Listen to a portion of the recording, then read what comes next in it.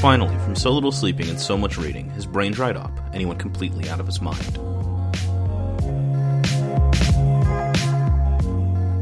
This is Dried Up Brain, and I'm Nate. And I'm Andrea. And this is a podcast where we read things, the written word usually.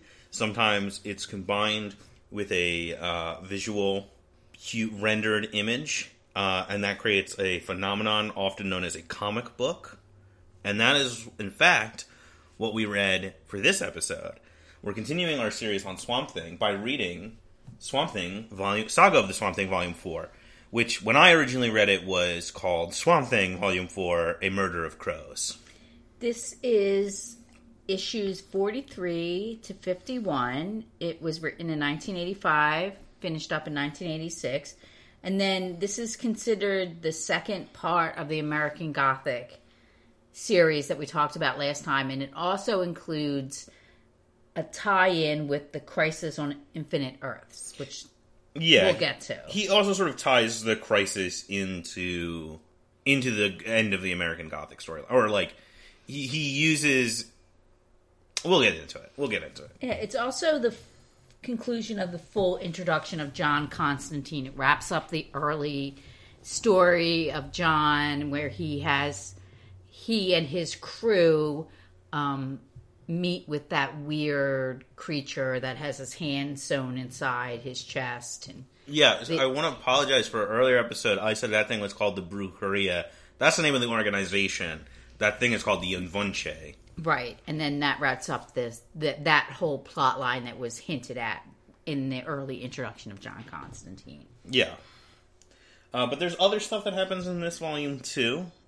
So let's get into it, I guess. So the first issue in this. Well, let me apologize by saying that this is the podcast episode where it's the most your mom is confused about comic books issue, where I have lots of questions about what's going on. Yeah, this is maybe the most. No, this is definitely the most that the series has been tied directly into not just the DC Universe as a concept, but also, like, what is happening right now in 1985 in DC Comics. Which I guess, I mean, I'm not quite tuned into that, but just reading the one issue in this series, I guess it's a really, like, universe-wide overarching story that I guess you really have to know what's going on to figure it out. So that's why I have a lot of questions. Yeah, we'll get to it. So do you want to dive into the first issue? Yeah, so the first issue is called Windfall. It's issue number 43, and it starts with this sort of, like, very Grateful Dead-ish kind of nature guy / drug dealer who's wandering around in the swamps. So the pencils are by Stan Woke. Or Watch. I think it's Woke, right? W-O-C-H. Yes. Who we've seen a bunch of before. He's worked on this, and I think he did some Sandman stuff, too. Yeah, so this issue is the introduction to Chester, who, besides John Constantine, is probably the most well-remembered new character that Moore introduces in his run. And this is one of my favorite issues of Swamp Thing, and one of my favorite issues of like single-contained issue stories of comics in general. And so Chester is, like you said, he's a hippie. He's wearing a Grateful Dead shirt throughout the issue. And it's a nice, like, they did their... they know what's up because it's not just the Steal Your Face logo. Right, exactly. And he's like totally a hippie. He's got like long hair and a ponytail and glasses and a mustache. It was actually kind of weird reading this because he reminds me so much of my grandfather who just passed away the last, like a couple weeks ago. But he is a botanist, a hippie and a botanist, and it seems like not a committed, kind of a circumstantial drug dealer. Yeah, people come to him for stuff, but he's not like, he doesn't have a business set up with like a Connect or whatever. Yeah, I think that he's kind of, since he himself indulges, people come to him for something. And he has been, and the story starts, he's been on a cleanse for the past few weeks, so he's been clean. He got into a fight with his old lady. Natch. That checks. They are not together currently. and he's walking through the swamp, and he finds one of Swamp Thing's tubers. And he takes it home, and he begins studying it, and he notes that it has a lot of similarities to Datura root, which makes sense, considering what we know about the tuber. It also makes me wonder why the people who eat it haven't puked their guts out, because my understanding is Datura root is, like, rough on the system. But before he can test it himself, he gets visited by two people. And so the first one is a friend of his whose wife is dying from cancer, and she's on her last legs, and he's taken her home so she can pass away in peace at home instead of the hospital, but she's still in pain, and he asks Chester for something to help ease her pain, and all Chester has, because he's been clean for so long, is this tuber that he doesn't know what it'll do, and he sort of reluctantly but graciously gives some of it, most of it actually, to he his divides friend. it into 3 pieces. And so he gives a big chunk of it to his friend, who takes it to his wife to help her in her last moments. And then the second guy shows up, Milo, who is a bully and a scammer and a jerk and a junkie, who is essentially bullies Chester into giving him the middle slice of the tuber, because that's all he's got. And he had come to shake down Chester for drugs. And then they both eat the tuber and have wildly different experiences. Yeah, it's almost, in my mind, the two experiences sort of mimic the experiences that Swamp Thing and Abby had when they indulged in the tubers. Mm-hmm. When the woman who's dying of cancer, she has a great experience. She has like a mind-opening sort of awareness, and it relieves her pain, and her final moments are filled with this sort of natural beauty, and the husband is very grateful that her last moments were, thanks to this tuber, peaceful, and she didn't feel any pain, and she had this enlightened experience. What happens with her specifically, she has this sort of the same, she has the, like, shiny, bright vision that Abby has when she takes the tuber in that great issue we talked about before, and she comes to terms with the impermanence of her consciousness, but the permanence of existence. She talks about, like, icicles melting, but the water remains, and stuff like that. And I think which is a very nice, idea. And then the drug dealer, on the flip side, he has a very bad trip. He has a nightmare episode where he hallucinates that he is the Swamp Thing and is haunted at every turn by what are Swamp Thing's bad memories. Yeah, and I think that's... So the first one sort of mimicked the really nice, beautiful moment when Abby got in touch with the green. Mm-hmm. You know, she had that soft, sort of quick experience of dealing with the elemental green. Mm-hmm. And the woman with cancer, she relives that. And then Milo, he almost relives that sort of frantic kind of like existential crisis that the Swamp Thing had when he was trying to come to grips with his humanity. Yeah, it's very much like the part, the vision that he has before he wakes up to fight Woodrue, where he's like carrying Alec Holland's body, and it's the same thing where it's this like Fantasia where all of the characters and elements are like remixed figures from his past. Because like all the hallucinations Milo have are characters from either from the beginning of this run or from the older one. The like patchwork man that he talks to is like Abby's dad and stuff like that. And I think it's interesting because at the end, Chuck decides he doesn't want to eat the tuber. Well, he has this moment where he hears about the guy Mark. I think his name is Mark. The man who his wife was dying shows up and tells him about her experience and how great it was, and thanks him profusely. And then Milo's trip ends with him getting hit by a truck and dying.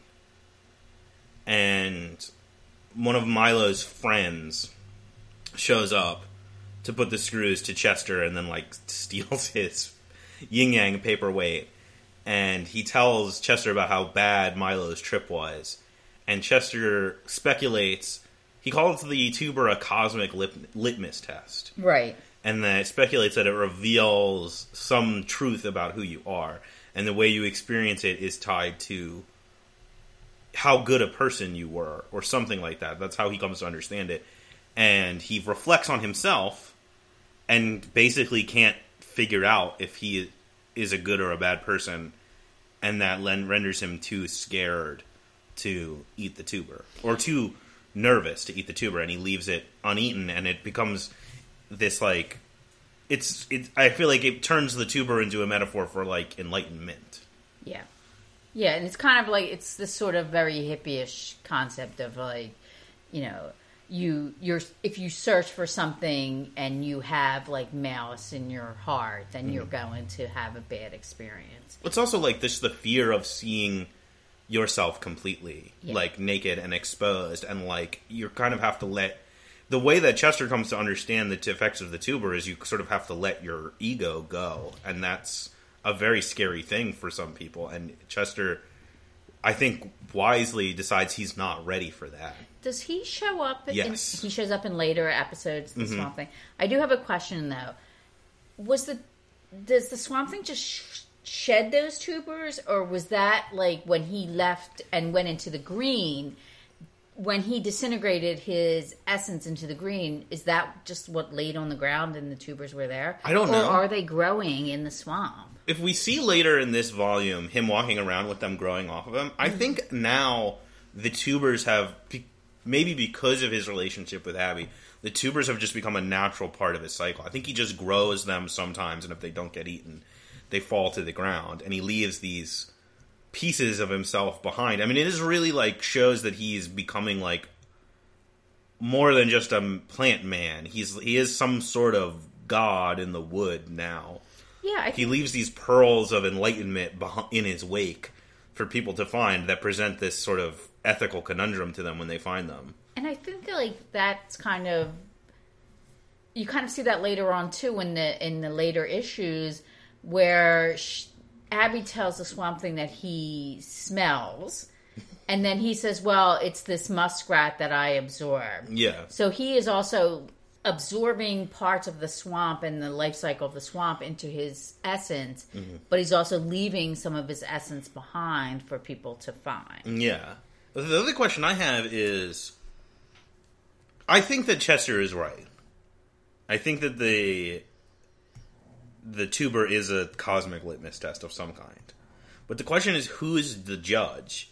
Is Swamp Thing's essence judging them? Is the green judging them? Is it just allowing a person to subconsciously pass judgment on themselves? Who is administering the test when the tuber is eaten? Or is it just, like, the universe at large? I kind of saw it almost like this sort of 60s and 70s, like, LSD drug culture about, like, what mindset you are before you take these psychedelics determines what happens when you're taking these. I think it's the same thing. This woman who had cancer, she was grappling with her humanity, and she was in pain, and she was, in essence, a good person when something bad had happened to her. So her experience was more compassionate and more natural. And then the rough guy who was a drug dealer and a shady character, he lived a life of violence, and he was, unscrupulous, and he had a terrible experience. Yeah, so that makes sense. So my interpretation is that it's all the tuber itself is pretty neutral. Like, all the tuber does when you eat it is it opens you up to the green. And as we've seen by the way Swamp Thing can use the green, sort of by extension to the collective consciousness of the planet and everyone on it. And then what's left is the natural way your brain works. So this woman is seeking peace and empathy, and so she connects to everything in this specific way. Milo is full of malice and anxiety, and so he is naturally attracted to the biggest, like, center of sentient negativity in the green, which is Swamp Thing's bad memories. If Swamp Thing wasn't around, he probably would have had a weird negative experience, but I think it was the way it was, just because, like, the most, like, compatible with a human brain negative shit in the Green is the stuff that Swamp Thing brought with him. Right. Yeah. And that's why he sees Swamp Thing's memories. And I think that's true because even though the husband didn't eat the tuber, he was in some ways drawn into her experience. Yeah. So I think that kind of, I mean, it's kind of like, it's kind of both. It's just very complicated. Yeah. But yeah, I mean, it's beautifully drawn. It's very interesting. Oh yeah, the art's great, and there's like both of the visions are really well done. I mean, the Milo stuff is genuinely, it's like that. It hits like the previous sort of taste of that kind of vision. Like it hits that mix of like absurd and terrifying, and then the woman's vision is really beautiful. It's not quite. It doesn't go quite as hard into crazy panel and page structure as Abby's vision does, but it also gets less time. You know, this is Abby's vision is the bulk of that issue. This is like a third of what happens in this issue. But this also ties into the thing I've been talking about before, where I was like, this comic and comics like it are doing for, mainstream genre, like, superhero and sci-fi comics in the 80s, what had happened to science fiction novels and literature in the 70s. Like this, like, turning inward and exploration of the consciousness and stuff like that. Well, I mean, just in the culture, that was a huge movement. There was lots of, in the late 70s, early 80s, that sort of self-examination, that alternative religions were, a huge thing, the examining of one's life, the sort of mindful expansion of, like, your thoughts and being more open-minded. That was huge. And I feel like this sort of touched into that, so I thought that was really interesting. Yeah, I think Chester's a good character. He's very human, which he needs to be. He's just stand-in for, like, all of humanity in this issue. And, like, that part at the end where he reflects on himself and he's like, yeah, I'm a good guy and I'm not, like, I'm peaceful and kind and whatever. But then he's also like, I said some really shitty stuff to, my girlfriend when we were fighting last time. And it's like, yeah, like, a lot of the theme of this whole comic is, like, there's no purely good, there's no purely evil. I think Chester also starts off this volume with, there are two really fantastic headbands in this volume. Chester has one. He has a nice thin yellow one that he kind of wears over his braided hair. But, the best headband is yet to come. Sure. Do you want to move on to the second issue? Yeah. So the second issue is 44. It's The Boogeyman. And this one is really, like, leans heavily into the Swamp Thing horror component. Is this the one that starts where Abby's reading Books of Blood at the beginning of this? Yeah. Bissett does the art for this one. You can really tell it's Bissett. And so what happens in this issue is... he really likes a lot of panels on a page. Yeah, that's what I was... When I was saying you can tell it's Bissett, I was like, specifically his layouts. He loves a lot of panels. Yeah. And he likes to use the shape of the panels to tell the story. Or they'll do, like, a page that has, like, no panels, but, like, a bunch of stuff happening on it that create, like...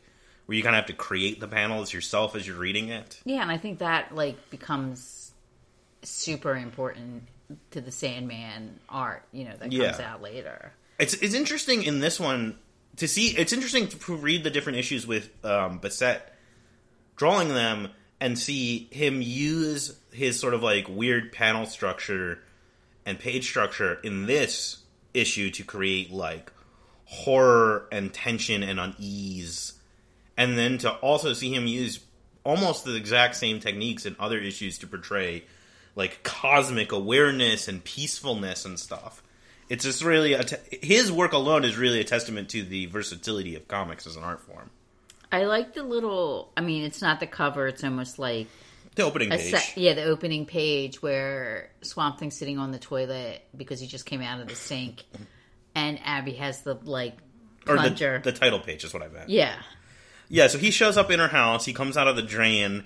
There's a great, like, couple panel sequence where he's forming himself out of, like, the plant matter in her drain. And he's, like, building his body in the tub. He's got her hair clogged, like their train clogged hair stuck in his body throughout this sequence. And then she says he smells and he's so drippy. And she puts down, she won't let him sit on the couch. She won't let him go through the window for fear that someone will see him, which is foreshadowing. She puts down newspapers for him to drip. They talk about John Constantine. Swamp Thing is anxious because Constantine hasn't contacted him recently. She continues to press him to give up dealing with him because she doesn't trust Constantine. And I think she's also scared about like what this mission is doing to him. Like I think like as much as she loves him and embraces him, the more he learns about himself, the less obviously human he becomes. And also he keeps witnessing dark truths about the shadowy heart of the American people, which I'm sure is disconcerting. I think also, I mean, we didn't talk about the covers, but all of the covers in this volume make some kind of comment about American culture. Mm-hmm. So this one is like a dripping American flag, and Swamp Thing is walking out of the flag.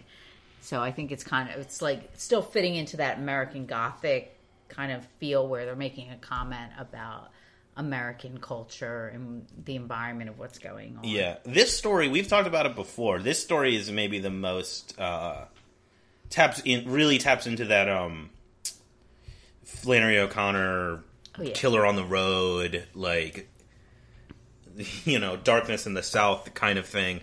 We also get in this, so there's the thing with him and Abby. Then there's a slice with Constantine and Mentallo from the Legion, not the Legion of Doom. That's a different thing. The Doom Patrol. The Doom Patrol. Whose deal is that he has a helmet that gives him psychic powers. Now, where the Doom Patrol sort of has now like a cult following, but at the time in the 80s, was it really big? Because we see lots of mention, or was it just really important to Alan Moore? Because we see lots of mention about the Doom Patrol, but the Doom Patrol doesn't really play a huge part in this story. So the Doom Patrol had a very they did have like a cult following because they were a very weird comic from the 60s. They're famously premiered like the same month as the X-Men, and they were also a team of weirdos led by a guy in a wheelchair. And so was it DC's sort of version of X-Men, or was it different? It's unclear who was ripping off who. It was probably Marvel heard about the Doom Patrol and tried to scoop them on it by coming up with the X-Men. But the reason that Doom Patrol has such a cult following now is mostly because after this, in the wake of this sort of environment that Swamp Thing creates that gives us Sandman, we also get Grant Morrison's Doom Patrol run. Okay. Which makes them really weird and draws in a bunch of countercultural stuff and references to like art history and Dada and Borges stories. And so made for Nate? Yeah, it's one of my all-time favorite comics. We'll cover it at some point on this podcast, just not right now because we've done so much Vertigo stuff, and that's another like foundational Vertigo book. But so the Doom Patrol show that like exists now is very heavily like based on the Grant Morrison stuff, which comes after this. Okay. So this is I don't know if they had appeared recently, but my impression is this is more pulling this character sort of out of obscurity. So Constantine meets with Steve Dayton, who is the superhero. What's his name? Mentallo, I believe is his name. I called him Mento, so that's probably wrong. So he meets with him, and he is the fresh maker, though. And it's Mento. His name is Mento. You're right. It is. Mentallo is a different. Flex Mentallo is a different Doom Patrol character. I got. Okay, all right. So I thought I just had a mom moment there. But there also, I think there's a Marvel character named Mentallo who also has like the same powers. And I think that's why I was getting confused. It is Mento. So Constantine is going around. He's sort of assembling this group, this very loose group of psychic superheroes. But it's interesting, at this point, he's talking about the crisis, and he's like, it's no big deal. It's not that big of a deal. They run into Batman on the street who's acting like a traffic cop, and then John Constantine is like, God, this is such good writing for Constantine as a character, because this is totally like your drunk friend embarrassing you. Because he's like, hey, don't you know this guy? This is Mento. And Batman's like, yeah, I know Mento. Yeah. Okay, you guys are good. Great to see you. We should totally hang out sometime. Does Alan Moore hate Batman? Because every reference to Batman, he's like a dick. I don't know how he feels about Batman. He is a dick every time he shows up. But one of Alan Moore's most famous stories he's ever written is a Batman story, The Killing Joke. But that's mostly about the Joker. The Joker, yeah. I don't know what I don't think he hates Batman, but I think, Alan Moore he's very political, he's very left-wing, he's an anarchist. I think he kind of gets that, like, Batman is the squares superhero. Why does he run into Batman? Batman does not play a part. Is he important in the Crisis? He is important in the Crisis. Okay. I think it's just because this is probably... He's in there so they can put Batman on the cover. I think, or no, he's not even on the cover of it. This feels DC editorial mandated to put Batman in the comic, but he's barely in it. They reference the red skies, which is a big thing. So with Crisis, I'll explain the Crisis thing when we get to it in the story. But in the lead up to Crisis on Infinite Earths, they had this red skies stuff was happening all throughout all the books the DC was publishing at the time, to sort of build up hype and create this sort of ominous atmosphere for this coming event.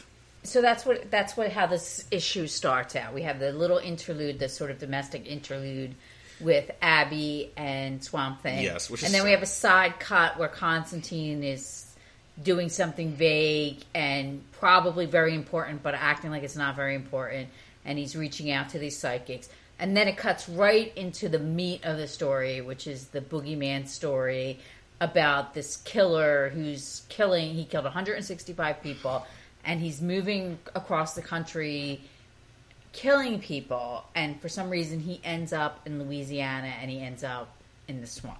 So the two things... One I want to say is, the last thing about this Constantine Mento thing is...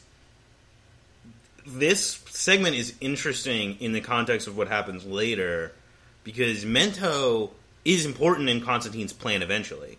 But he's not important initially. So is this Constantine anticipating disaster and setting up a contingency? I think so. And I think that seems like Constantine a lot of times is like a middle player where he's bringing people together. It's definitely his role in this story. At one point he even sort of says that he's Swamp Thing's manager? Yeah, I do. I like that a lot. He's like, I don't even get him, and I'm his manager. Yeah. So I think he kind of, like, he knows a lot of people, and he kind of connects people, and he's always out there. He's like a hustler. He's always out there, like, making connections and like, putting people in touch with people.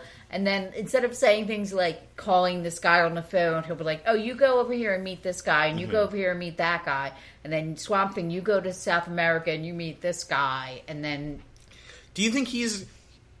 Because that line, when he says the manager thing, which we'll get... It happens later in the story. But that really crystallized a lot of my understanding of Constantine's character. Because I was like, oh, is what he is. He's like a sleazy manager in the punk scene. Yeah. Who's like always moving and shaking and hustling and putting people together and then like starting projects that he ends up not following through on because he has some other hustle going over here that's more important right now. But I mean, I think like going back to like the 80s punk scene, if you were in the 80s punk scene, there was always that guy. Yeah. That guy who could like get stuff, that guy who could get tickets, who knew what was happening, who could like put people who needed like musicians for certain bands, put together shows. I mean, he could do any kind of shady, semi-legal thing, but he was so slimy that like nothing stuck to him. And that's like how Constantine is. And I think at one point one of the psychics even refers to him as like a street thug. Like a British street thug. Yeah, Baron Winter calls him like a street urchin or something like that. But let's get back to this, because there's plenty of Constantine for the future. What do you think of this Boogeyman story? So I wanted to bring up something about this that's interesting. It reminds me a lot of the serial killer convention in Sandman. But the serial killer convention is supposedly based on an unused Alan Moore idea. So I wonder if originally this issue was going to be the serial killer convention issue. Because that would make sense if that was part of the American Gothic storyline. Because this guy's traveling, and then also, I mean, very similar to the Corinthian, he's obsessed with, like, eyes. His victim's eyes. And he references this community of other killers, and he makes fun of the serial killers we understand from the media for being, not as prolific and more careless. And it seems like a lot of the ideas that Gaiman later run with in Doll's House. Also, I thought, one of the panels there when Swamp Thing is regenerating himself, and like it's just like a very thin, his chest is not fully formed. His head almost looks like Sandman's helm. Yeah, he's all like this elongated head. It's the most, he performs the most monstrous version of him we've seen yet, like a sort of a battle form. So what's happening is this traveling serial killer who takes note. We only ever see him. We don't see him. His part of the story is told entirely in first person, and so Alan Moore is putting us in the eyes, behind the eyes of a serial killer, looking at people's eyes, and it's it's him drawing a spotlight on the darkness of America, that these killers can sort of be allowed to roam free, and that we've created this environment where people can just go missing and die and no one cares, and these predators can be allowed to run rampant across the country. But he's also making us de facto complicit in this dude's violence by putting us in his perspective. And then eventually something is drawing him to Louisiana, presumably whatever this dark force is that Constantine is trying to fight. And he ends up in the swamp, and he fights Swamp Thing, and Swamp Thing buries him. He thinks, for some reason, when he encounters Swamp Thing, that Swamp Thing is meant to be his replacement as the new Boogeyman. And I think just based on the physical appearance of Swamp Thing. But you're right, though, because the one panel where he's fighting Swamp Thing, all you see is his hand with a knife, and he actually cuts off Swamp Thing's hand, and then he's holding the hand. He can't really see, so he can't tell if it's not a human or not. But then the hand starts growing. Yeah. And Swamp Thing grows another Swamp Thing out of his own hand. Yeah. And then he ends up defeating this. This one panel, it's just 3 panels of him growing, but he looks almost like a werewolf, like a wild beast. Yeah, he's got like really elongated fingers and is like baring his teeth. Yeah, and his mouth is like really wide. It's just, he's like a terrifying. He's not like the gentle sort of earthy elemental that you're used to. It's also the most wiry he's ever been. He's sort of like sacrificing mass for size. In this form. But I think he shows the Boogeyman that the Boogeyman thinks that he's a monster. Yeah. And then Swamp Thing shows him that he can be a monster. And then it sort of abruptly ends, and then Abby is back in bed reading her Clive Barker, and Constantine calls and says, "Tell your boyfriend to meet me in South America." Oh, no, San Miguel. That's where they go first. Yes, because the next issue is Ghost Dance, which is the ghost story. What was I going to say, though? This one really kind of... I like this issue a lot. This is a good issue, and it kind of hit on a day when we were dealing with a lot of conversation about gun control and shootings and gun violence. At the time of recording this, for context, we are only a few days out from the, which I'm sure people won't even fucking remember by the time this goes up, but we're only a few days out from the day when there was the shooting in El Paso and Dayton. Right. On the same day. So this is it's one of those things where it's super relevant, very sad that it's still relevant over, what are we, we're over 30 years out from the publication of this. So this one, I think, was in 1985. So this one is issue 45. It's the Ghost Dance. This is 1986. 1986. It's also the cover proclaims it to be a 5-time Kirby Award winner, which it sounds impressive until you realize the Kirby Awards ran from 1985 to 1987, and Alan Moore won most of them. I looked it up. Swamp Thing won. So, Down Among the Dead Men, the annual where he goes to hell to get Abby back, that won Best Single Issue the first year. And then a Daredevil issue, which is part of by Frank Miller and David Mazzucchelli, that's part of the Born Again story. Specifically, it's the one where that ends with Daredevil putting together that the Kingpin is the one ruining his life. And he says the famous line, it was a good work, Kingpin, you shouldn't have signed it. And then the last issue, last year that there was in, that they were giving out the award, Dark Knight Returns, issue 1, won Best Issue. Swamp Thing won Best Continuing Story all 3 years.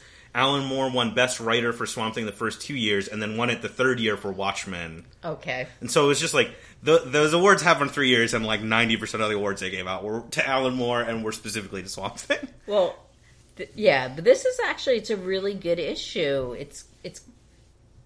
It's framed like a traditional ghost story. Yeah, in the context of the American Gothic storyline, this is... So the previous issue was the boogeyman, the monster in the darkness, bump in the night story. This is the ghost story. Yeah, I think it's mimicking... And the haunted house story.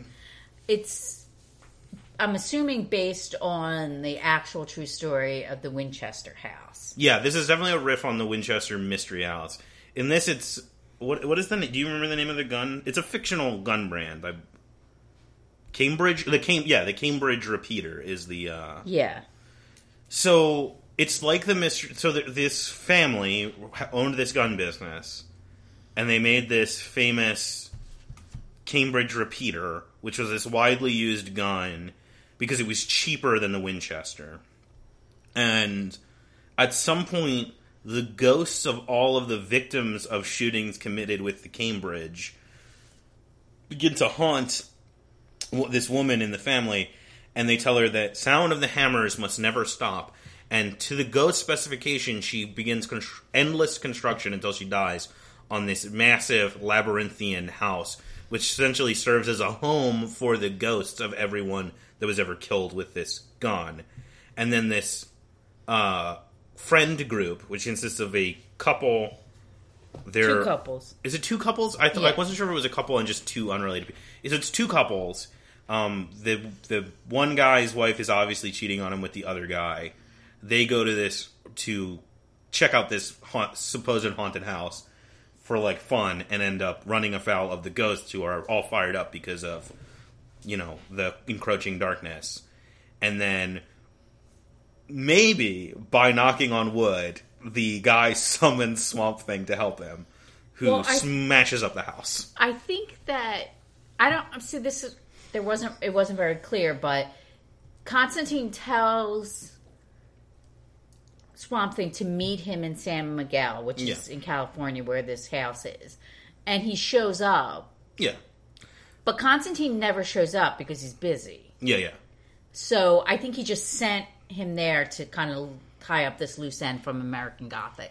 So the people have these sort of interactions with the ghosts, and it's very terrifying. Mm-hmm. And Swamp Thing realizes that he needs to continue to make this noise to keep the ghosts at bay so he can save the people, which he ends up saving the first couple, and then the second couple is still in there. And then that's when she confesses that she was having an affair with the other man. The one dude from the other couple, he's driven out the window. I forget. And the other woman is trampled by the ghosts of Bison. Right. And then so Swamp Thing saves the other couple, and then she says a mean thing to her husband at the end. But the horror in the story comes from the moral horror of like the specter of gun violence in America. And it comes from the fact that there are a fucking army of ghosts in this place. And it comes from the fact that the architecture is disorienting, which follows through into a lot of the panel layouts in this. Right. There's like doors that open into brick walls, and like it just doesn't make any sense the way this house is laid out. So it's almost impossible to find your way through it. And then also there's ghosts everywhere. But I think you're right, because in the one panel, the husband says to Swamp Thing, "You came." Yeah, because he says this thing that knocking on wood comes from a custom of asking wood elementals for help. And then in desperation, he knocks on wood when he's being chased by the ghost, and then Swamp Thing arrives. Yeah. And then, of course, Constantine shows up at the very end, and he's smoking a cigarette, and he berates Swamp Thing for being late or, confused by what's going on. And then in this story, we just get, like, this catalog of the horrors of gun violence. We have dueling cowboys killing each other over petty grievances. We have people killing their spouses and their families, men dying by firing squads, hordes of suicides, overhunted animals. Yeah. And it's just like so much, always more and more deaths are getting piled on top. I think part of the point Alan Moore, I think, is making in this is that, like, gun violence is easy and cheap. Guns are designed to be efficient, and that's why people will keep finding reasons to use them over and over again. That's interesting because this just popped into my head. Every single instance of guns in Swamp Thing are by people who are considered enemies. None of the good guys, none of the characters, they don't use guns. Yeah. Only the army, the big corporation, the people who are hunting Swamp Thing, they're the ones that are using the guns. Mm-hmm. John Constantine doesn't have a gun. None of the psychics have guns. The Newcastle crew that he hangs out with, and Abby, none of those people use guns. Yeah, no, that's a good point. I didn't even think about that, but you're totally right. Yeah. So this issue ends with Constantine introducing Swamp Thing to his other friends. Mm-hmm. But we also, at the end of this, the guy from the couple goes to the gun store and buys a Cambridge repeater, and then the darkest, scariest, most, like, sobering part of this, he talks about, like, it's like being part of a secret fraternity. And I think it's Alan Moore's meditation on the, like, attractiveness of gun violence. I think a lot of this issue connects America's problem with gun violence to, like, the individualistic myths of the cowboy. Well, that's what the cover... I mean, the cover is, like... It looks like a monster wearing a gunslinger outfit. And you only see him from the back, and you see the side where his gun is on his hip. And he's, like, facing off against Swamp Thing. Like, they're going to have a duel. I mean, then there's the other thing. Like, this gun violence is this problem born from the myth of the individual. And then Swamp Thing, who is this, like, living avatar of the collective consciousness of the earth, is the one who stands against it. Yeah, this issue's really good. It's hard to read, honestly, a little bit. Let's take a pause, because I want to talk about something related to Constantine. And we sort of broached this a little bit when we were pre-talking about this issue. Let's talk about the backstory of Constantine and this, what he calls the Newcastle event. And then talk a little bit about his crew that he works with. Yeah, so what we know that something happened in Newcastle that went wrong. A kid died, and it's like this... They don't directly address what happened, but it is this, like, real specter hanging over John Constantine that makes him kind of this haunted figure. Do they ever actually go into it, like in the Hellblazer? Do they ever actually... Yes. Okay. Because mostly in Swamp Thing and in other things where Constantine shows up, it's kind of like, you guys remember that Newcastle event? That was wild. But they never actually, like, say, like, what happened. There's just sort of, like, little bits of information. And I think, like, that's what's kind of confusing. Because, like, even in this story, later on, when he's talking to one of the psychics, he was like, you really botched things in Newcastle, and he kind of knows that. It's like an accident. Well, I mean, what we learn later on in Hellblazer is that it was like an accidental demon summoning. It happened in 1979. And it basically ended, people died, these demons, like, tortured people, and it basically ended with Frank, who we see in this issue, burning down I think it was a club that it was happening in. Yeah, so, I mean, it's kind of like, he's affected by the Newcastle event, and obviously the crew, and they're kind of like, there's a nun, and then there's a punk rock girl who's kind of sensitive to, like, psychic abilities. It's Sister Anne Marie, right? Or is it Judith? There's two nuns. One goes after the other one, who's actually part of the crew. Right. It's Benjamin Cox, who's the nerd who's obsessed with the Lovecraft stuff. It's Judith, the punk, who's like a skeptic who believes in a scientific explanation for all this stuff. And then there's Frank North, the biker, who's like a weird, like, gun... he doesn't have a gun. He's like a weird, like, American macho shaman guy. Okay, so he has this sort of crew of, like, suspect, talented, supernatural friends that he hangs out with. But by the end of this story, they're all gone. Right. Because... And then also his BFF, the Swamp Thing. Yes. He's his manager. He's his manager. But yeah, so later on, like the Newcastle thing is like... the demon's name is Nurgle. Nurgle, yeah. Which is also the name of like a Sumerian god, I think. Mm-hmm. But what we understand later on in Hellblazer is the Newcastle incident is basically the driving force behind everything Constantine does. Constantine is constantly trying to atone for the events of Newcastle and sort of failing at every turn, as almost everything he does kind of also has bittersweet negative consequences. So this is when it sort of like just everything goes off the rails. This is issue 46 called Revelations. Oh, Ghost Dance is also Stan Walk, and Revelations is Bissett. They kind of alternate mostly until the end. Yeah, Revelations. I like this cover where like Swamp Thing has obviously just momentarily before this cover was created punch out a dinosaur. So this is the big Crisis on Infinite Earths-tie-in, and I guess this is probably what I should explain for people that don't know what the fuck Crisis on Infinite Earths is. Well, We've talked about it a little bit before because there was that weird moment in the first volume. In the second volume, where the Monitor shows up and takes note of Arcane's like darkness spreading across the world. So DC, how do I explain this? Action Comics #1 happens and it launches the golden age of superheroes. DC publishes a bunch of superhero comics at that time. And then superhero comics kind of stop being the most popular thing. And other genres seep in. And we get a lot of westerns and horror and sci-fi comics and crime comics are a big deal. And then the Comics Authority Code is implemented. There's a big moral scare, similar to what happened with video games or with... when they had those congressional hearings that led to the parental advisory stickers on albums. That happened with comic books in the 50s. And to save themselves, the comic industry instituted a self-regulating body called the Comics Authority Code.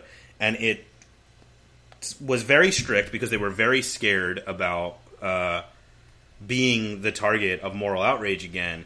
And it basically made it impossible to publish anything but superhero comics, which is why superhero comics are the dominant genre of comics in America, and not in other places. If you go and you read, Japanese manga or Franco-Belgian comics, there's lots and lots of genres, and barely any, if any, superheroes among them. There's all sorts of weird adventure comics, and there's manga about baking bread. That stuff just didn't exist on the same level in America because of the Authority Code. And so DC started publishing more superhero comics again in the late 50s and 60s, and they rebooted a lot of their old characters, but some characters were popular enough to continue publication throughout, like Superman, Wonder Woman, and Batman. And it led to this weird question of, there's a new Flash, and he's interacting with Superman, but Superman used to interact with the old Flash, who's a fictional character in the new Flash's comic. And so they revealed that the old comics happened on another Earth called Earth 2. And that at some point we had switched over to Earth 1, and this was a new continuity. And DC kept doing that stuff. They started publishing books that took place on Earth 2 as they would acquire characters from other companies like Captain Marvel, or as he's known now, Shazam, or the Charlatan Comics characters that are the basis for Watchmen. They would put them on their own Earths, and DC developed this multiverse. And at some point, they decided that was too confusing, And so they came up with this event called Crisis on Infinite Earths, which is a play on the names of crossovers that had happened in the past between Earth 2 and Earth 1 characters that were called, like, Crisis on Two Earths, or Crisis on Multiple Earths, or Crisis on Earth 1. And so this was Crisis on Infinite Earths, the biggest possible crossover. And the point was to send off the multiverse, to say goodbye to all these older versions of characters, and smoosh everything together into one continuity, one Earth, where all of these characters existed together, and to reboot continuity, to modernize things, to make stuff a little, easier for people to get into. And so that's like, Frank Miller and David Mazzucchelli's Batman Year One sort of comes out of this, where it's like, here's Batman's new past, now that Crisis has happened. Like, the big one is, after Crisis, they launched Superman Man of Steel, where they had superstar writer and artist John Byrne rewrite Superman's history from the beginning, and they wrote out him being Superboy and, like, Krypto the Superdog and all this stuff that they perceived as being, like, goofy and outdated from the past. And so the actual story of Crisis on Infinite Earths are two super beings born at the beginning of time, the Anti-Monitor and the Monitor, are in conflict, and the Anti-Monitor wants to destroy the universe with antimatter so he can be, like, the supreme being or something. And he launches his plan to do that, and the superheroes from all different worlds unite in a resistance against him. And so Swamp Thing ends up on the satellite in this, where he meets the superheroes who are resisting the encroaching threat of the Anti-Monitor. And Constantine basically spoils the story. And he's like, yeah, everything's going to get smooshed together, and it's going to be one Earth at the end, whatever, I don't care. Well, that's what was kind of confusing, because my question was, do all of the characters in DC know about the multiverse? But I don't think they do, because Swamp Thing didn't know about the multiverse. Only ones that have directly encountered it, or, like, know people that have encountered it know about it. Swamp Thing's been running around in the swamp and, like, fighting, like, monsters. He has no reason to know about the multiverse. Constantine knows about it, I guess, because it's, like, part of the metaphysical world, which, like, as a magician, he has an invested interest in knowing about. Yeah, well, that makes sense, because it seems like not only would it fix, like you said, all the continuity issues that they had, but it would also open up, like, insular comics like Swamp Thing to make them interactive with the larger DC universe. And maybe that's why they had Batman in the beginning. Yeah, I think that was part of it, too, was to remind everyone, hey, this is happening in the DC universe. I don't think it's collected here, but there's a really good issue of... I don't think it's collected in any of these Swamp Thing volumes, but there's a really good Alan Moore written issue of DC Comics Presents that's a Swamp Thing Superman crossover called The Red Line, I think. So other superheroes may or may not have known about other superheroes. Yes. But now it's all open. It's full transparency. Yeah. And this is like a bigger version of the House Above the World stuff from very early on in the comic, where it was like, here's Swamp Thing, and here's also the other superheroes, so you understand the context of what's happening here. But now, I mean, this was in the 1980s, and things like Earth 1 are still very relevant in the DC universe. Yes. There's an argument that I probably agree with, that Crisis on Infinite Earths is the most important DC comic story of all time. Yeah. Because it is essentially the birth of it's literally the birth of the modern DC universe as we understand it. Because the post-Crisis continuity exists from 1986 to 2010. And then even now, they basically have sort of like folded parts of it back in to the new post-Flashpoint universe. But it's also the birth of the modern DC comics stylistically. Like, this is...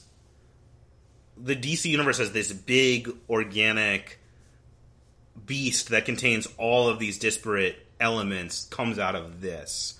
And so, like, no Crisis on Infinite Earths, we don't get stuff like Legends of Tomorrow or whatever. That's all about exploring these weird parts of DC Comics. Well, that's what's kind of like what I was thinking about. Like, I mean, I don't watch it consistently, but last year's CW crossover with their Infinite Earth problem with the Flash and all the other shows that they have sort of is connected almost to this sort of concept. Well, and from the very beginning of the Flash show, they were hinting at a coming Crisis on Infinite Earths.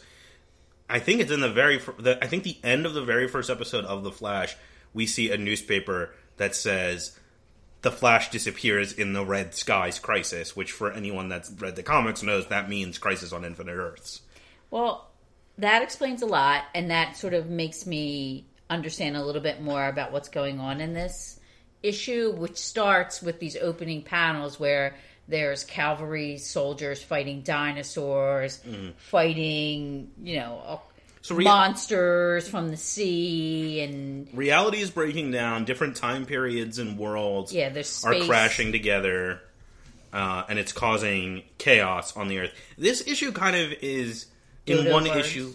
Yes, a flock of dodo birds is like smashed by a car. At some point, there's like cavemen and dinosaurs and far future raiders from the wasteland, all fighting. Some cat like animal people attack a woman for wearing a fur coat. Yes. So Swamp Thing goes up to the satellite. He doesn't really understand what role he has to play in this, and sort of rejects being a part of he basically rejects being a part of Crisis on Infinite Earths. I think a lot of this issue is Alan Moore using Swamp Thing to say how he feels about this story, which I don't think he likes very much. And then Swamp Thing goes back down to Earth and explores around for a while and sees the chaos happening. But I think it's interesting too, because this is also like Constantine is sort of underplaying what's going on. Like, he takes them to the satellite and he's like, oh, some guy used to own this, but now he's dead. Yeah, it's the Monitor, who we saw before. He introduces him to Alexander Luthor. This is... Swamp Thing has a premonition that Lex Luthor will have some kind of dark significance to his life, which does get paid off. But this Alexander Luthor is a alternate version of Lex Luthor from another world where he's a good guy. And then in the same way that Superman was sent from his planet as a baby, this Lex Luthor is sent from his universe as a baby, and then ages. Yeah, because he's only 1 year old, according to... And he's got, like, curly red hair, because he hasn't lost his hair yet. But I really felt like, when Swamp Thing was standing in the Monitor satellite, and John Constantine was showing him, like, 5 Earths, and this giant, like, spear computer, and, and Swamp Thing was confused, I was like, I'm right there with you, buddy, because I also feel the same exact way. The problem... Crisis is confusing, because Crisis is a story that exists. I mean, that's another way that it is a precursor to a lot of modern comics, is Crisis is a story that exists for editorial reasons entirely. It is housekeeping as storytelling, which can... when handled right, can be really interesting. Like, one of my favorite Avengers stories of all time is Avengers Forever, which is entirely continuity housekeeping as storytelling, but it uses that to tell an interesting story about the nature of the Avengers and, like, time and space. And some of Crisis is interesting, and some of Crisis is befuddling, because it's just like, we have to move the pieces into place.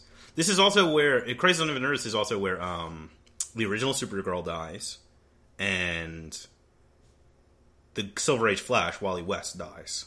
Right. I mean, not Wally West. Barry Allen dies. Wally West takes over as the Flash. I'm just saying that's some other significances of this event. Let's get into this, because this podcast will be 4 hours long if we don't get back to... Yeah, the only other really significant... I mean, besides seeing the chaos and going to the satellite, is Swamp Thing runs into the Phantom Stranger again. Yeah, so... Now, this isn't a quick question I have. Constantine is going to deal with the Warlock cult. What is it? The Buhera? Yeah, he explains in this issue what's been happening. So the cosmic significance of the coming crisis has created an opportunity for this cabal of evil South American warlocks who are partially based on actual evil warlocks from Chilean mythology. They're called the Brujeria. Brujeria. And they want to summon this entity that they worship, which is like the original darkness from the beginning of the universe. And this is the opposite, the being that is the opposite of the Monitor, the anti-Monitor. No, this is a different thing. This is a different Their thing? thing is, it's confusing.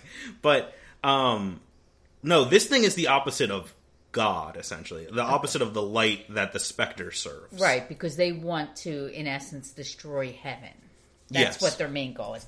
So they're taking advantage of the Crisis on Infinite Earths to do this. And then Constantine has been tasked to deal with this problem. And then he decides that he's going to deal with this problem by sending Swamp Thing to South America to, one, get information from the Parliament of Trees, and two, help him lay the groundwork for defeating this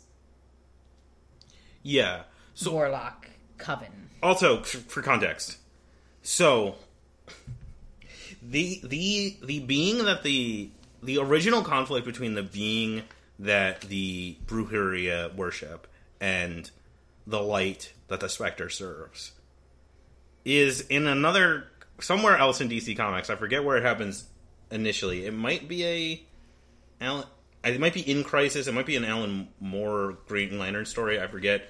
Basically reveals that their initial conflict creates the multiverse and leads to the birth of the Anti-Monitor and the Monitor. So the Anti-Monitor and the Monitor are kind of reflections of these two beings. But yeah, Constantine's task is to stop the Brujeria from awakening the darkness. And we get an explanation about how these dudes are the evilest people around.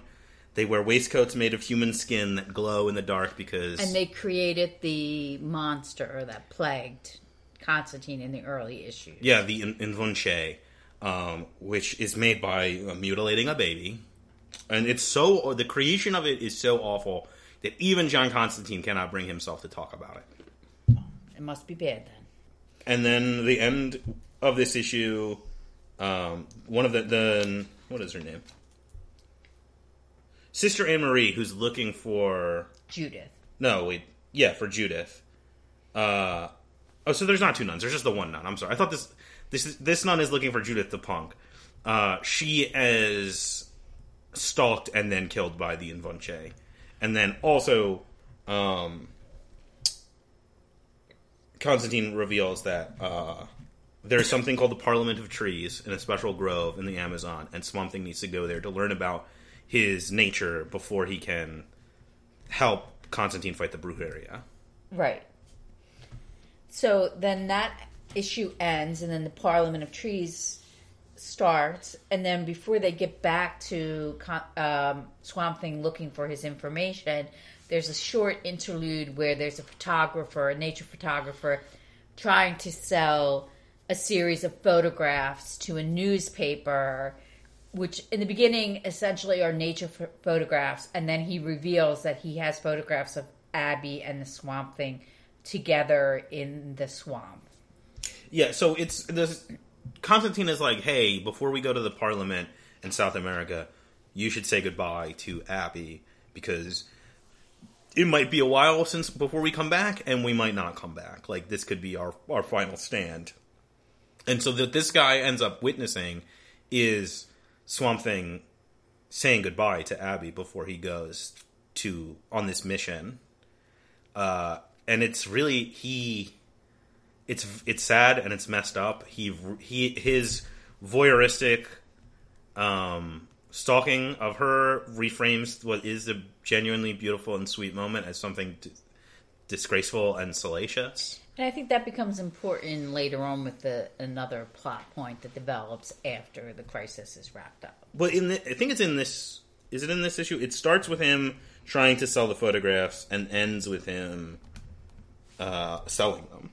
Right, and then at the very end of the volume, she ends up. This is not a spoiler because it'll happen. We're going to talk about it. She ends up getting arrested as a sex offender for having these salacious pictures taken of herself making out with the Swamp Thing. I asked a question early on in this series we were doing on Swamp Thing about whether or not Swamp Thing was a queer character. And this feels like definitively he is. Because, like, he and his lover are being persecuted for their sexuality. She's disgraced because someone saw a picture of her love life. Like, this is clearly, I think, supposed to mimic people who are fired for having, homosexual relationships. Well, I think no one has a problem with Swamp Thing and Abby, who know Swamp Thing and Abby. Yeah. So I think you're right. It's sort of like society's perception of what is appropriate or inappropriate. And it's just like, I think it's also more commenting on this Reagan era puritanical, strain of America. This like, well, I don't want them pushing that lifestyle on my kids. Right. It's very sad. It's genuinely upsetting. Well, we're going to talk more about it as that plot point. Yeah, but we got some stuff to talk about before that. Well, first of all, let's start out by talking about this great drawing of Swamp Thing where he is built out of native plants of South America and he looks very wild. And then he's standing next to Constantine, who has the most amazing 80s red headband, like that is so 100% lover boy. Yeah. And that's him in his like casual outfit, which is just his yellow suit, but he doesn't have a tie or his jacket. He's got like a safari shirt that's like buttoned all the way down, not buttoned like down to like his chest. Like these guys are going to the weirdest picnic that you can even ever imagine, and it's so great. I mean, like Swamp Thing has like this fern that's like a headpiece. Yeah, he's got like a crest, and he's covered in flowers, and like he's almost has like greaves and bracers made out of like interlocking leaves. Oh yeah, he looks amazing. That's like definitely one of my favorite versions. And his like ridge, because one of the big parts of Swamp Thing's design is he has the no nose, but he has the ridge over his mouth. And his ridge is like super fluffy, so it almost looks like he has a giant mustache and like he has like a plant Van Dyke. I think he's kind of supposed to look a little bit like a knight or a conquistador. Oh, he definitely does. He definitely does. But I love that it's like the detail is that he is not in the swamp, so he is making himself out of plants that are not his normal plants, and instead of sort of just changing the plants to be like his plants, he actually changes the way that he is to fit in with the native flora that he is making himself out of. I mean, it's really fantastic. Yeah. I love every sequence of him building himself, like where we see, like, this one, it almost looks like he builds his nervous system first out of, like, roots, and then he builds the mass around the rest of his body. And then he goes off to talk to the Parliament. There's a really great full-page spread where he walks into the grove, and we see all of these trees that are obviously, like, old swamp things that have grown sessile, and we can see, like, their faces, and some of them have, like, weird snouts, or, like, trunks, which I think is obviously supposed to be a nod to the Man-Thing, who is a similar Swamp Thing-esque character that Marvel has, big part of his character design is he has, like, a trunk. And there's a great panel of Swamp Thing, like, wide-eyed and open-mouthed in awe of the Parliament. And he meets Alec Olsen, who's the only one amongst them who can still talk, like, out of his mouth, like, form words. But I think it's interesting because what he learns and what we learn about the plant elementals is that going back even into pre-time, there's a convergence of events that causes the birth of a plant elemental. And it's usually the death of a person combined with some kind of combustible, either a fire or an explosion or lightning. So what Olsen says to him is, a man dies in flame, a monster rises from the mire, sacrifice and resurrection, that is always our beginning. Our ending is always here in this grove, and you have inherited our green mantle. Have you come to join us in our rest? Well, I think that's what it is. I mean, he's looking for the Parliament to give him information, but the Parliament doesn't want to give him information, but they're more than willing to welcome him in when he's ready to sort of end his time as an elemental. And Swamp Thing is not at that point in his journey where he wants to sort of grow, because he complains about them growing roots and becoming sedentary. So what's I think is really interesting about this is the Parliament their situation is almost exactly the same as the situation Swamp Thing is in when he gives up before he wakes up to fight Woodrue. They have water pooling in their eye sockets and mouths, exactly like he did when he was rooted into the swamp. And they say the same line that he says in the Angry Red World issue. At the very end of this issue, Olsen asks him, where is the evil in all this wood? Yeah. Which is the thing that Swamp Thing said. So there's something, what is it it's more saying here, where the end result, all these enlightened Swamp Things before him, they have chosen to live the way he chose to live when he had given up.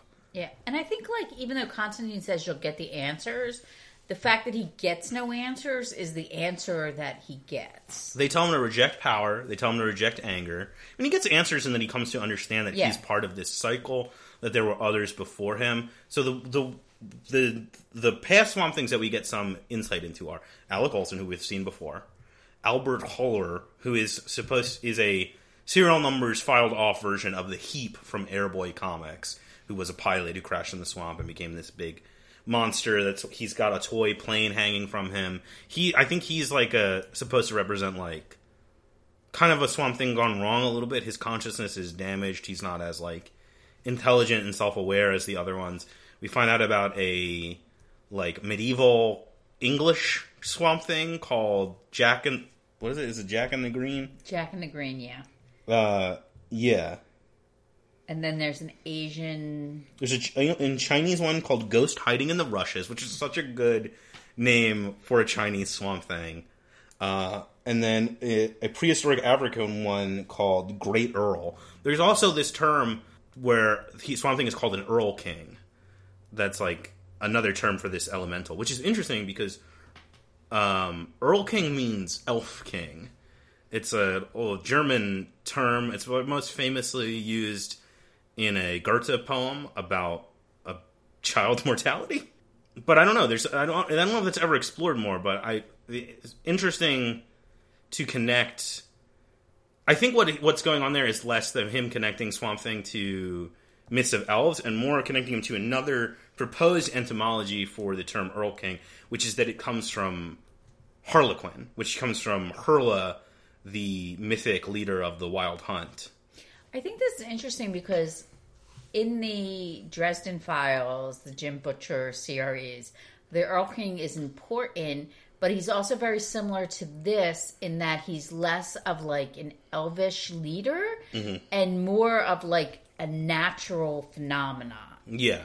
And I think that's sort of the same thing.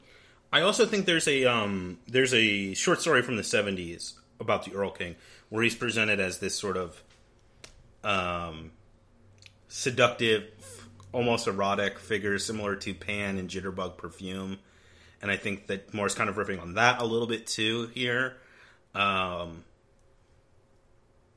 forget where else I was going with this. I think we talked about the Green Man. Oh yeah, that's the myth of the Green Man, and you had showed me the alternative cover for this Parliament of Trees, which was Swamp Thing as a Green Man drawing. Yeah, well, that's the other thing. I think he's also through Hurla and the Earl King connecting, and also Jack and the Green connecting Swamp Thing to the Green Man figure of like English folklore. Well, that would make sense, especially for Alan Moore. We also get an interesting hint that I don't know if it's ever followed up on at least in Alan Moore's run, where Constantine says that humans can't go to the Grove unless they're called, which raises this question of when and why would the Parliament ever call a human to the Grove, which would be an interesting thing for a writer to explore. And if DC Comics wanted to get in contact with me to write that, I may or may not have a lengthy pitch about it, and it may or may not be called Swamp Thing Chant of the Paladin.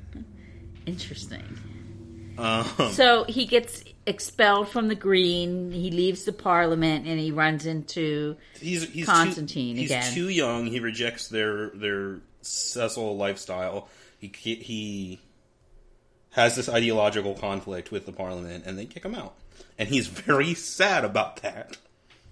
Yes, but then Constantine says, you didn't get the answers that you wanted, but you got what you got, so deal with that because we gotta go fight these warlocks. But can we talk about so he sits down and he enters the Green with them and explores their mind space, and man, the visuals on that are fucking wild. Yeah, they are. They're these like giant, like protean, like, carved heads floating in space.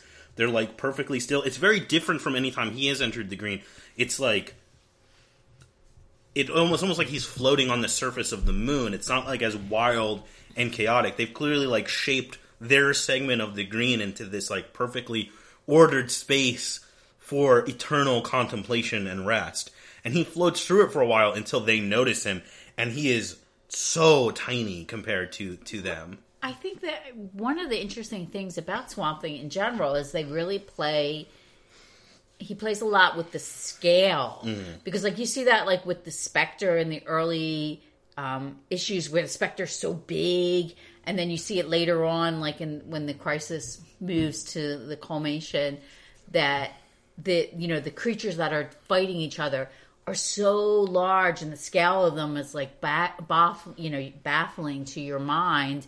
And then in the end, you realize, what they thought was the vast darkness ended up just being one part of a creature. Yeah. So they couldn't even see the full scope, and it's the same thing. It's like the Parliament, like the drawings, really reminded me of like when you go to the redwood forest. Yes. And you're so small, and these trees. I mean, you look up to the sky and you don't see the top of the trees. It's kind of like you feel humbled because you're so small to nature. And then the Swamp Thing, which you think of as this really large, looming creature in itself, now he is humbled and scaled by the vastness of the green and the Parliament. Yeah, well, also, he's realizes he's part of a legacy, and he's not an individual standing on his own, and that would necessitate, like, reduction of his sense of scale.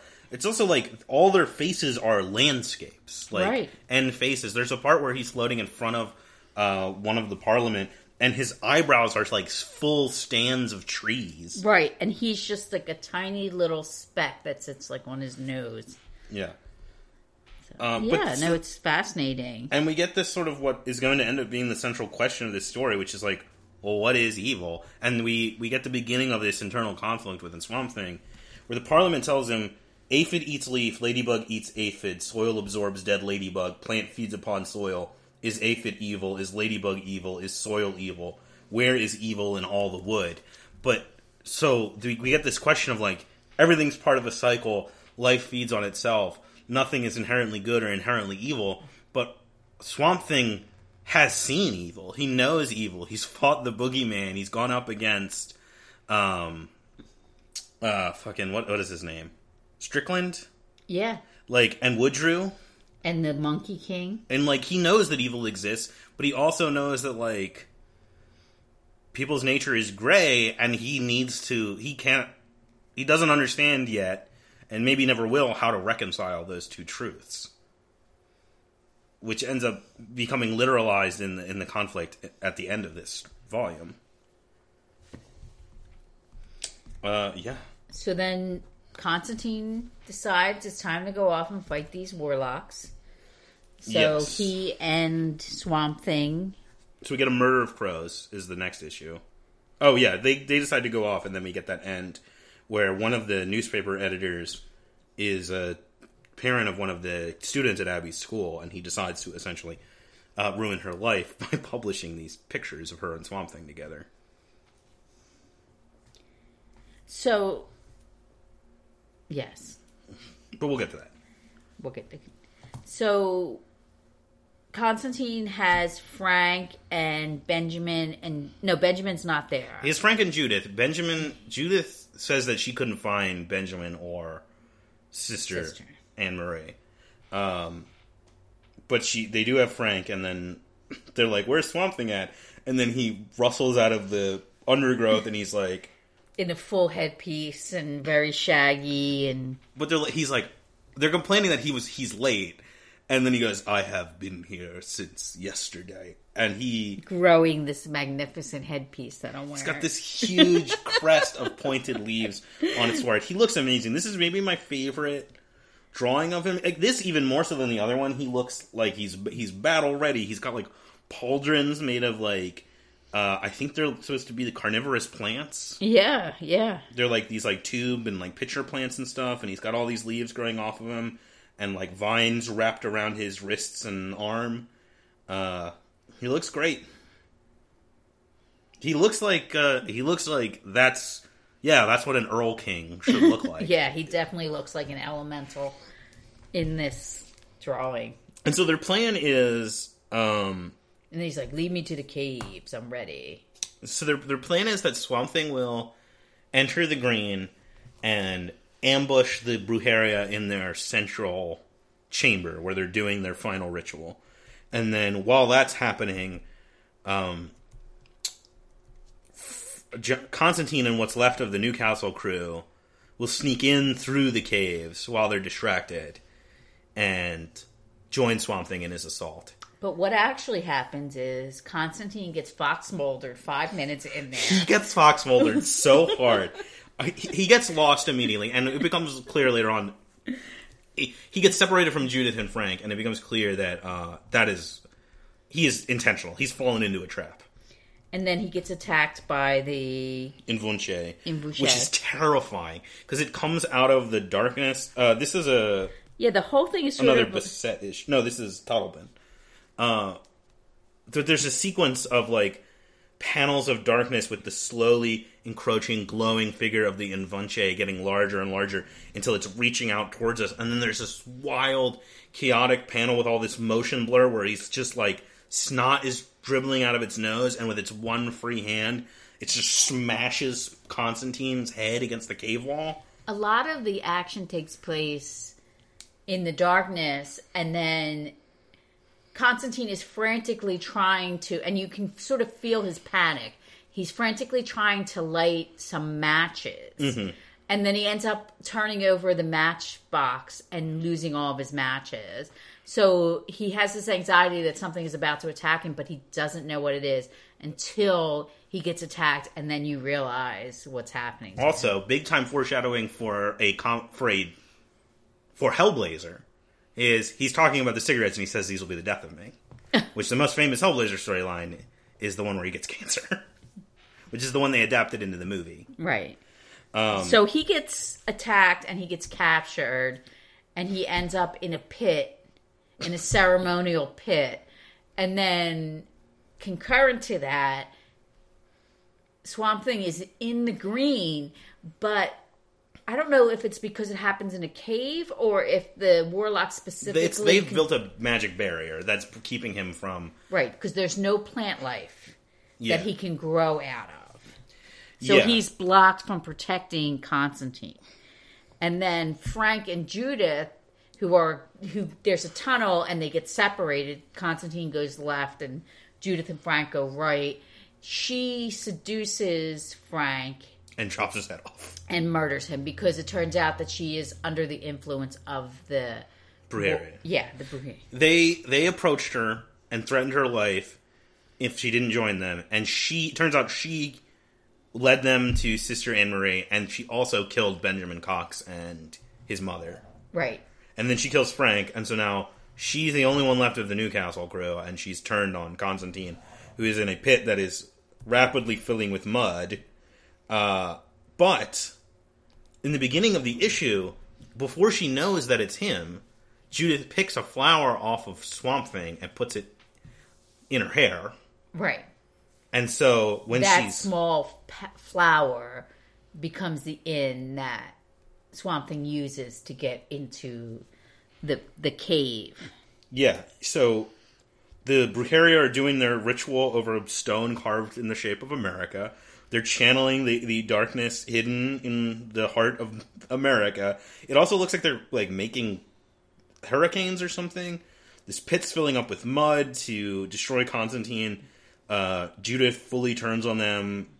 She's going to get turned into a bird and carry this pearl containing the concentrated nightmare juice into the metaphysical realm beyond heaven and hell and then to awaken the darkness. I guess when she delivers that message, that's the pearl, that's supposed to start the sequence that destroys heaven. Yes. Which is going to coincide with the crisis on Infinite Earth. Yeah. That's the Brujeria's plan, is to destroy heaven. That's what they want to do. They want to kill God and destroy heaven.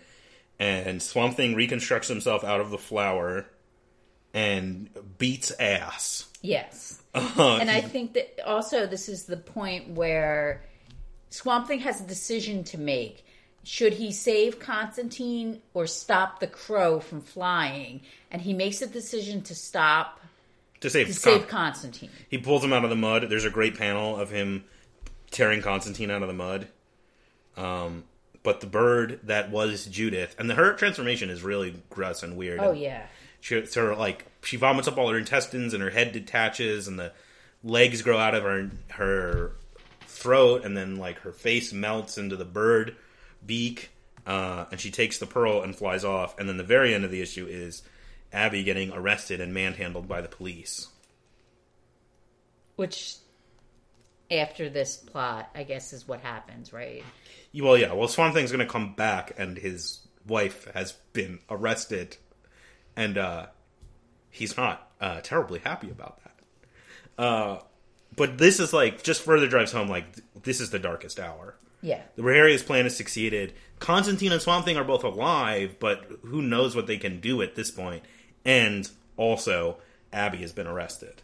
And Swamp Thing doesn't realize it yet, but even if he survives this conflict, his life is exploded. Right. When he gets home, it's going to be chaos. Well, I think that's what's implied, was that not only does this bird flying over is supposed to be delivering the ultimate doom to heaven, it's also spreading this level of chaos and ill will as it's flying through the universe to get where it needs to go. Yeah, and once we see the Brujeria drawing this darkness out of America, and then we get with Abby this example of how, like, some dark shit that America does, like using the police officers to mess with people who they consider, to be going against the status quo. I mean, it's a metaphor for the police attacking, queer people. And, yeah, I agree, Alan Moore. America's pretty fucked up. So this is now issue 49. It's called The Summoning. And this is sort of like the bridge. It's not the end of the story arc, but it's the part that sets up right before the end. Yeah, well, this is Swamp Thing and Constantine dealing with the fact that they fucked up and preparing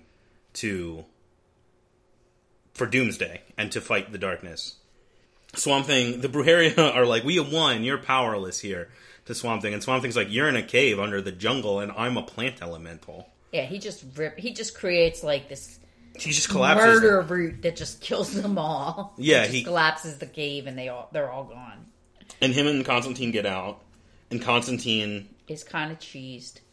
Yeah, but then he immediately rolls it, and see, that's the thing, like, he must have already known, he was already preparing for this. He knew that this could have happened, and was waiting for it to happen.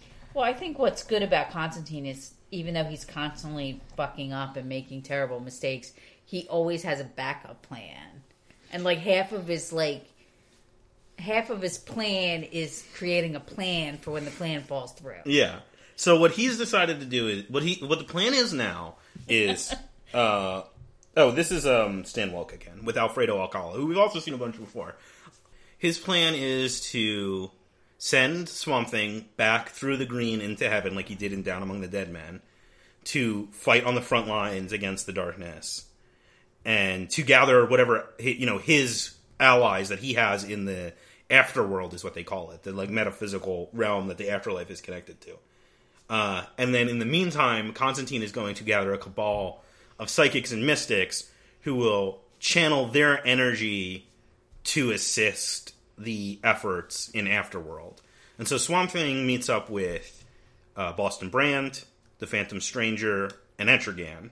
And they're his boys. They're his boys. They're the crew. Meet me and the boys when we're about to fight the original darkness at the shores of hell. They also try to talk the Spectre into it. And the Spectre is losing it. He's coming undone and losing his connection to humanity, which is what they used to get past him before. And now he's even further gone than he was then. And he kind of relishes this opportunity to fight the darkness. So it's unclear exactly how his role is going to play out at this point. And then they recruit Etrigan, and Etrigan recruits a bunch of demons. And is it also in this issue when the Phantom Stranger shows up with a bunch of angels? Or does that happen later? Yeah, that happens in the next issue. Yeah, he's just, like, chilling out.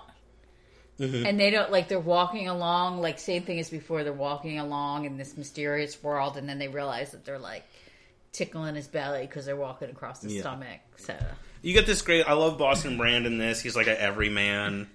And he doesn't want to go... He's. It becomes clear that part of why he is the way he is because he's genuinely scared of leaving behind, like, Earth and Purgatory to travel into, like, heaven and hell. But he's willing to do it because he's a hero and he wants to help people. And then so Constantine recruits Baron Winter, who is he has a magic house that he can't leave. He's the leader of the Night Force, which are a team of people that fight the supernatural. Baron Winter is sort of like he is a character in the same mold as Charles Xavier or Niles Caulder, where he's like a leader of a team, but he can't help them directly in battle. And he's also kind of a manipulative, ends justify the means sort of guy. He also has a pet leopard. Yeah, who looks kind of very disgruntled. Yeah, and Baron Winter kind of looks like Dracula. And but Constantine convinces him to host this cabal at his house. Yeah, he tells him that Sargon the Sorcerer already agreed to it. And Baron Winter's like, well, if Sargon's going to do it, then I'll do it. And then he goes to talk to Sargon, and he tells him that Baron Winter already agreed. And he's like, well, if Baron Winter's going to do it, then I'm going to do it. Classic, John. Classic. These are all the characters he's recruiting are old DC Comics characters. Well, Baron Winter's more recent. He's from the 80s. I think he originally showed up in New Teen Titans.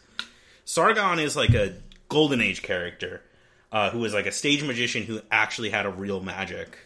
The element, the ruby of life that he used to fuel his real magic powers.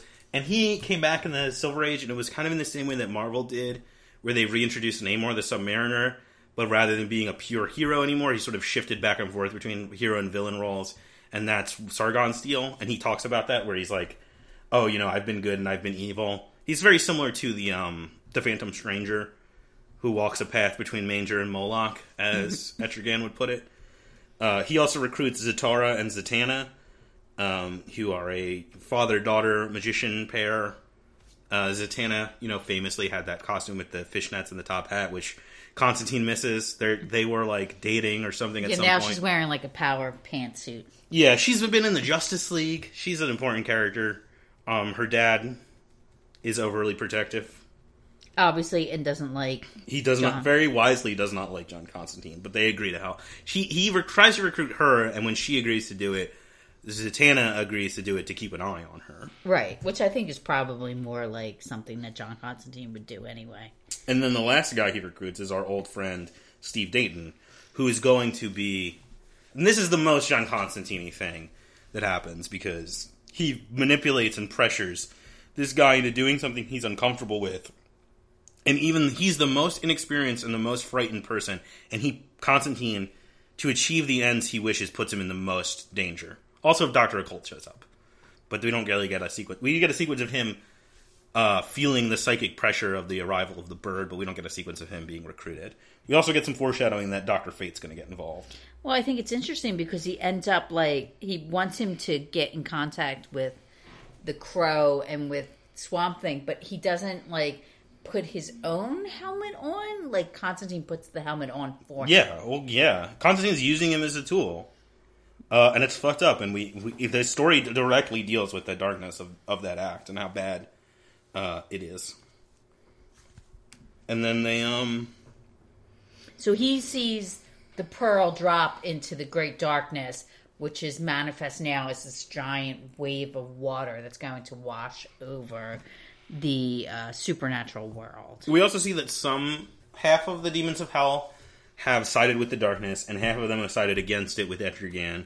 Also, at one point, Dayton looks down on hell and directly compares it to a concentration camp. So that happens. And that's the end of the issue. It ends with the summoning is over. Here comes the night. Right, and then this is episode 50, the anniversary issue, and also the final issue in that story arc. Yeah, and this is a Veitch, Toddleben, and Bissett all have art duties on this. This is the part that kind of confused me. What do Cain and Abel have to do with this whole thing, other than just seeing them? They're just observers. Okay. They're kind of used to frame the story. They're just there to comment on the events. I also like that Swamp Thing is like literally riding on like a demon horse. Yeah, on the cover, yeah. So yeah, preparations are being made. Etrigan arms himself with living armor. Dayton is again pressured into acting as the focus in this ritual, which is incredibly dangerous. If they break contact, they will all be destroyed, and there's not even without breaking contact, there's no guarantee people won't be destroyed by it. Dr. Fate shows up to lend assistance. This is when the Phantom Stranger arrives with angels and implies that he is some kind of fallen angel or something. He makes a lot of stranger puns every time he shows up. He says, I have acquaintances. He asks him if Swamp Thing asks him if he has friends amongst the angels. And he says, I have acquaintances. There were those who could be trusted to hear my requests, but not as friends, not these days. These days we are more akin to strangers. And he makes like a pun like that also when Swamp Thing meets him on the satellite. He says something about like the kindness of strangers or whatever. I'm surprised you didn't bring this up, but like there's that whole montage of like them getting ready for battle, and you see Etrigan, and he's putting on this like wild like Hieronymus Bosch inspired like suit of armor that's actually made of other demons. He's wearing a spiked harness, and he impales these like writhing scorpion creatures on it to build his armor, and he puts these like starfish on his eyes, and then he takes one of the creatures and impales it on his own horns to make a helmet for himself. It is really wild, and he looks especially monstrous during this. And then throughout this, he's accompanied by another Rhymer demon named like Lisquel or something like that, who dies by the end of the issue. Yeah, and I guess I like this, the plot device of when each of them goes into the darkness and they each have a different experience, and then instead of being devoured by the darkness is trying to get information about each of them from themselves. And then, when Etrigan goes in and what happened, like each one goes in and something different happens to them. So Etrigan charges at the thing and is subsumed. And then it's Dr. Fate who's rescued by Dead Man. And then the Spectre, and then finally Swamp Thing enters it willingly. And each time it says, little thing, you are in me. And it asks, like, what am I? And it gets called evil, and it asks, what is evil? Etrigan says, your name is evil, absence of God's light, his shadow partner, locked in endless fight. And he says, little thing, you have taught me fatalism. You've taught me inevitability. They are not the things I needed. And he spits him out. And then when Dr. Fate goes in there, Dr. Fate, for those who don't know, is like DC's version of Doctor Strange. He predates him, though. He's a mysterious magic guy who has a helmet forged in ancient Egypt by a sorcerer named Nabu, whose consciousness inhabits the helmet. When he goes in, it asks him what is evil, and Fate says, evil is a quagmire of ignorance that would drag us back as we climb towards immortal light. A vile, wretched thing to be scraped from the sandals like dromedary soil. And he says, little thing, you have taught me contempt. That is not the answer that was required. And he spits him out. And then there's this great sequence where the Spectre goes to wrestle with it. And that's the first hint we get that, like, this thing, which as it becomes more and more clear what it is, Dayton is describing it, and he says it moves like a slug or a worm, and then he says it's like this leech with a beetle shell on it, and that's what the Spectre is wrestling with. And then these like other like smokestack looking like tubes of something rush down from above, and Dayton's like, the perspective is all wrong, and what we come to understand is this thing's a hand.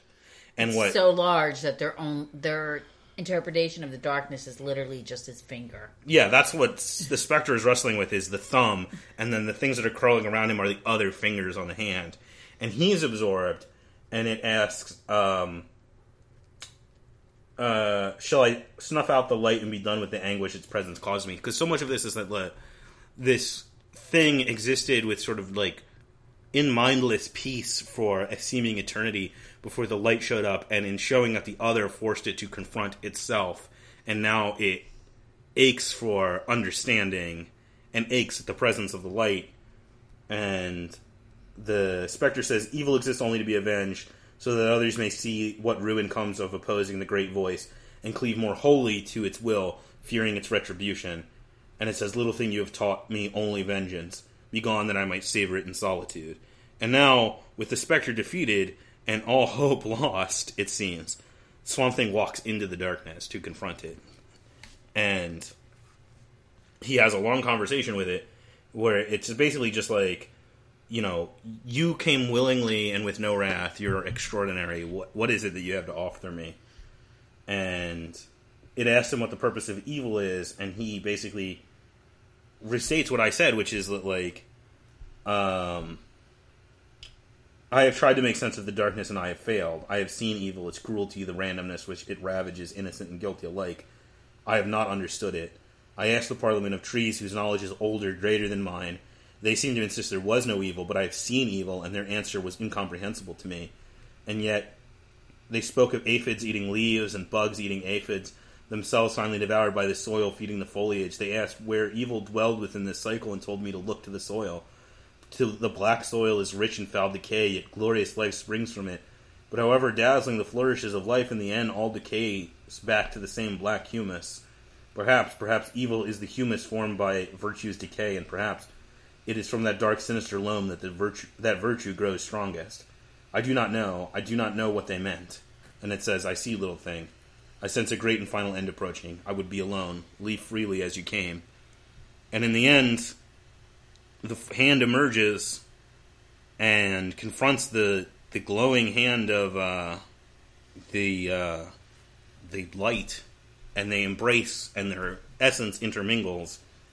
And the end of the story is a rejection of, like, a Manchian understanding of the world. There is no pure. It's what the Parliament was talking about. There's no pure evil and there's no pure good. They're mixed together, but it's sort of also a rejection of what they're saying. It's saying that there is evil and there is darkness, but it exists within and throughout the light, and they require each other to exist. Do you think it's kind of anticlimactic?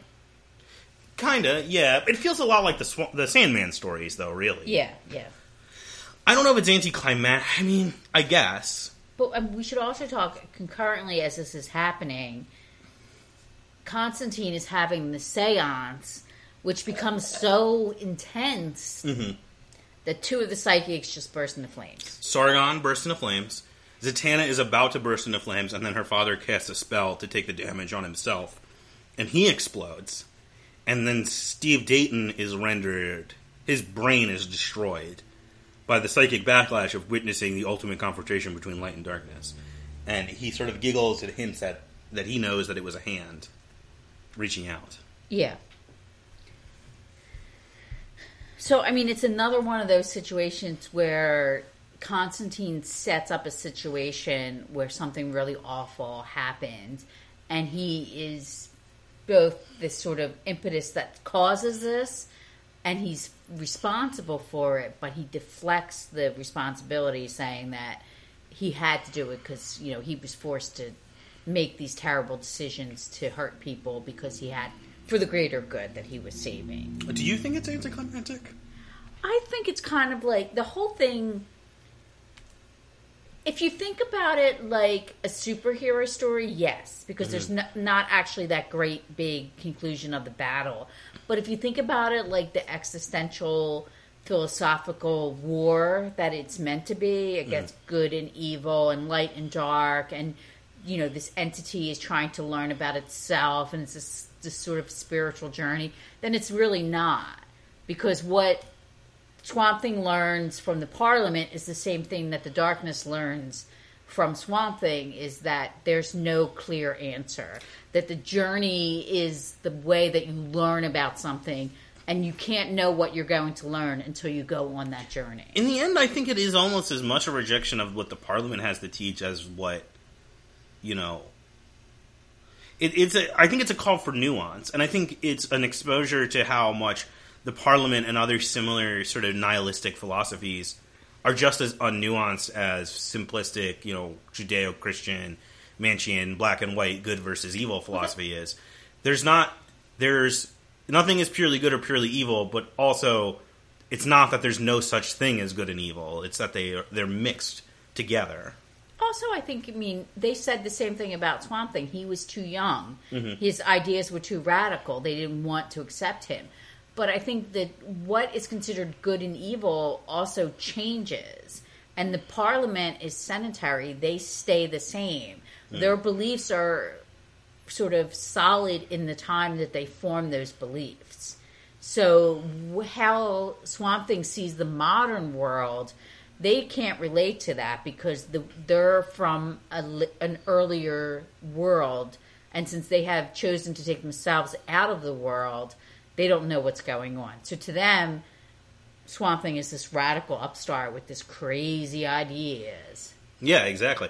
I think we also get this portrait where it's like totally rejecting the concepts of good and evil turns you into something like the Parliament, which is this like detached sort of almost like traditional religion, a useless tradition. Yeah. Well, you become like the Parliament has a place in the world, but they don't affect the world. And then it's also this idea of like trying to commit yourself fully to the destruction of evil is like a foolish endeavor. And the wisest thing you can do is what Swamp Thing and the Darkness both do, which is to try to understand.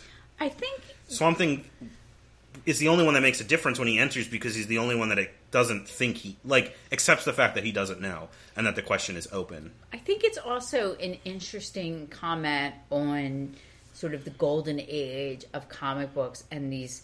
I mean, every one of these superheroes that that are battling with Constantine and Swamp Thing, they're not like traditional superheroes. Yeah. They're not like Superman or Spider-Man or those kinds of heroes that are more. These are more like cerebral superheroes. They're intellectuals and they're fighting this sort of mental battle.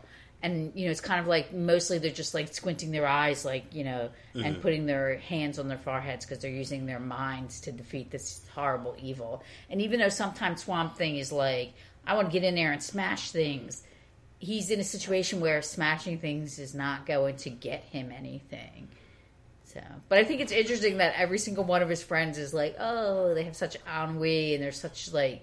They're grappling with these intellectual, cerebral problems, and Swamp Thing's like, I'm going to smash this. But then in the end, he's like, I'm not. Like, he accepts that he can't fight the darkness, and he just walks in to understand it. But then also he smashes things like in a different way. Like he smashes his own preconception of what he thinks good and evil are. But it's interesting because now we know what's happening with Abby, and when he goes back home, he's dealing with a different type of mindset of like people who have these perceptions of other people, and he's going to be dealing with a different type of evil. Yeah. Also, it's interesting. The story ends with this like, okay, the darkness and the light are intermingled, and nothing seems to have really changed except our perspective and perception of the world and the things around us. And it's interesting that he's writing this story at the same time that he's writing Watchmen, which changes the world and gives us comics where the darkness and the light are more directly intermingled, where the heroes are more morally compromised and grittier, for good or for ill. And like a weird way, it almost feels like the consequence of this Swamp Thing storyline is the same in the world of the comic as the real-life consequence of the other major work that Moore is making at the same time. I think it was interesting in the first issue when Chester has his paperweight and it's stolen, and it's specifically the yin and the yang. Because, like, Constantine wants to defeat the darkness, mm-hmm. but Swamp Thing realizes he can't defeat the darkness because the darkness is there to be a counterbalance to the light. But he also learns that you can't ignore it. Right.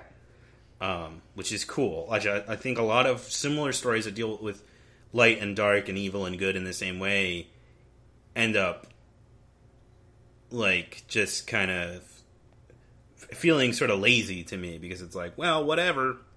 is the end result, and this is like a deliberate rejection of that.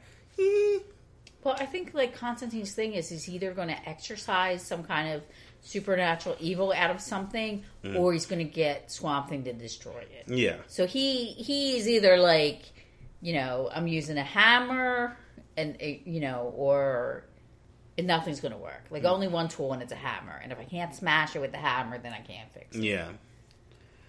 So that's the end of this big American Gothic run. It's the biggest story that's happened in Swamp Thing. It's very weird. I mean, it was like a wild ride. Yeah. But yeah. Next volume, volume 5, Swamp Thing's going to return. We're going to deal with the obscenity trial. We're also going to get the payoff to the hint we get in this volume of like Lex Luthor will show up and he will do something and it will be important. Also, Batman will be back to be around in that story as well. Speaking of judgy. And it's the beginning of the end because the next volume is the penultimate volume of this Alan Moore, Steve Bissett, John Totleben, Rick Veitch, all those boys Swamp Thing run. Yeah, that should be interesting. What did you think of the American Gothic story overall now that we're at the end of it? I thought it was interesting, and I enjoyed that there was this real long... I mean, I like a really long storyline, like Sandman. I like that. But I also liked that it was sort of cut in with these sort of American versions of classic horror, which I thought was really nice. So I thought that was interesting. And I actually like the relationship of John Constantine and Swamp Thing. I think they're a good combination. Yeah, I agree. I pretty much feel exactly the same way.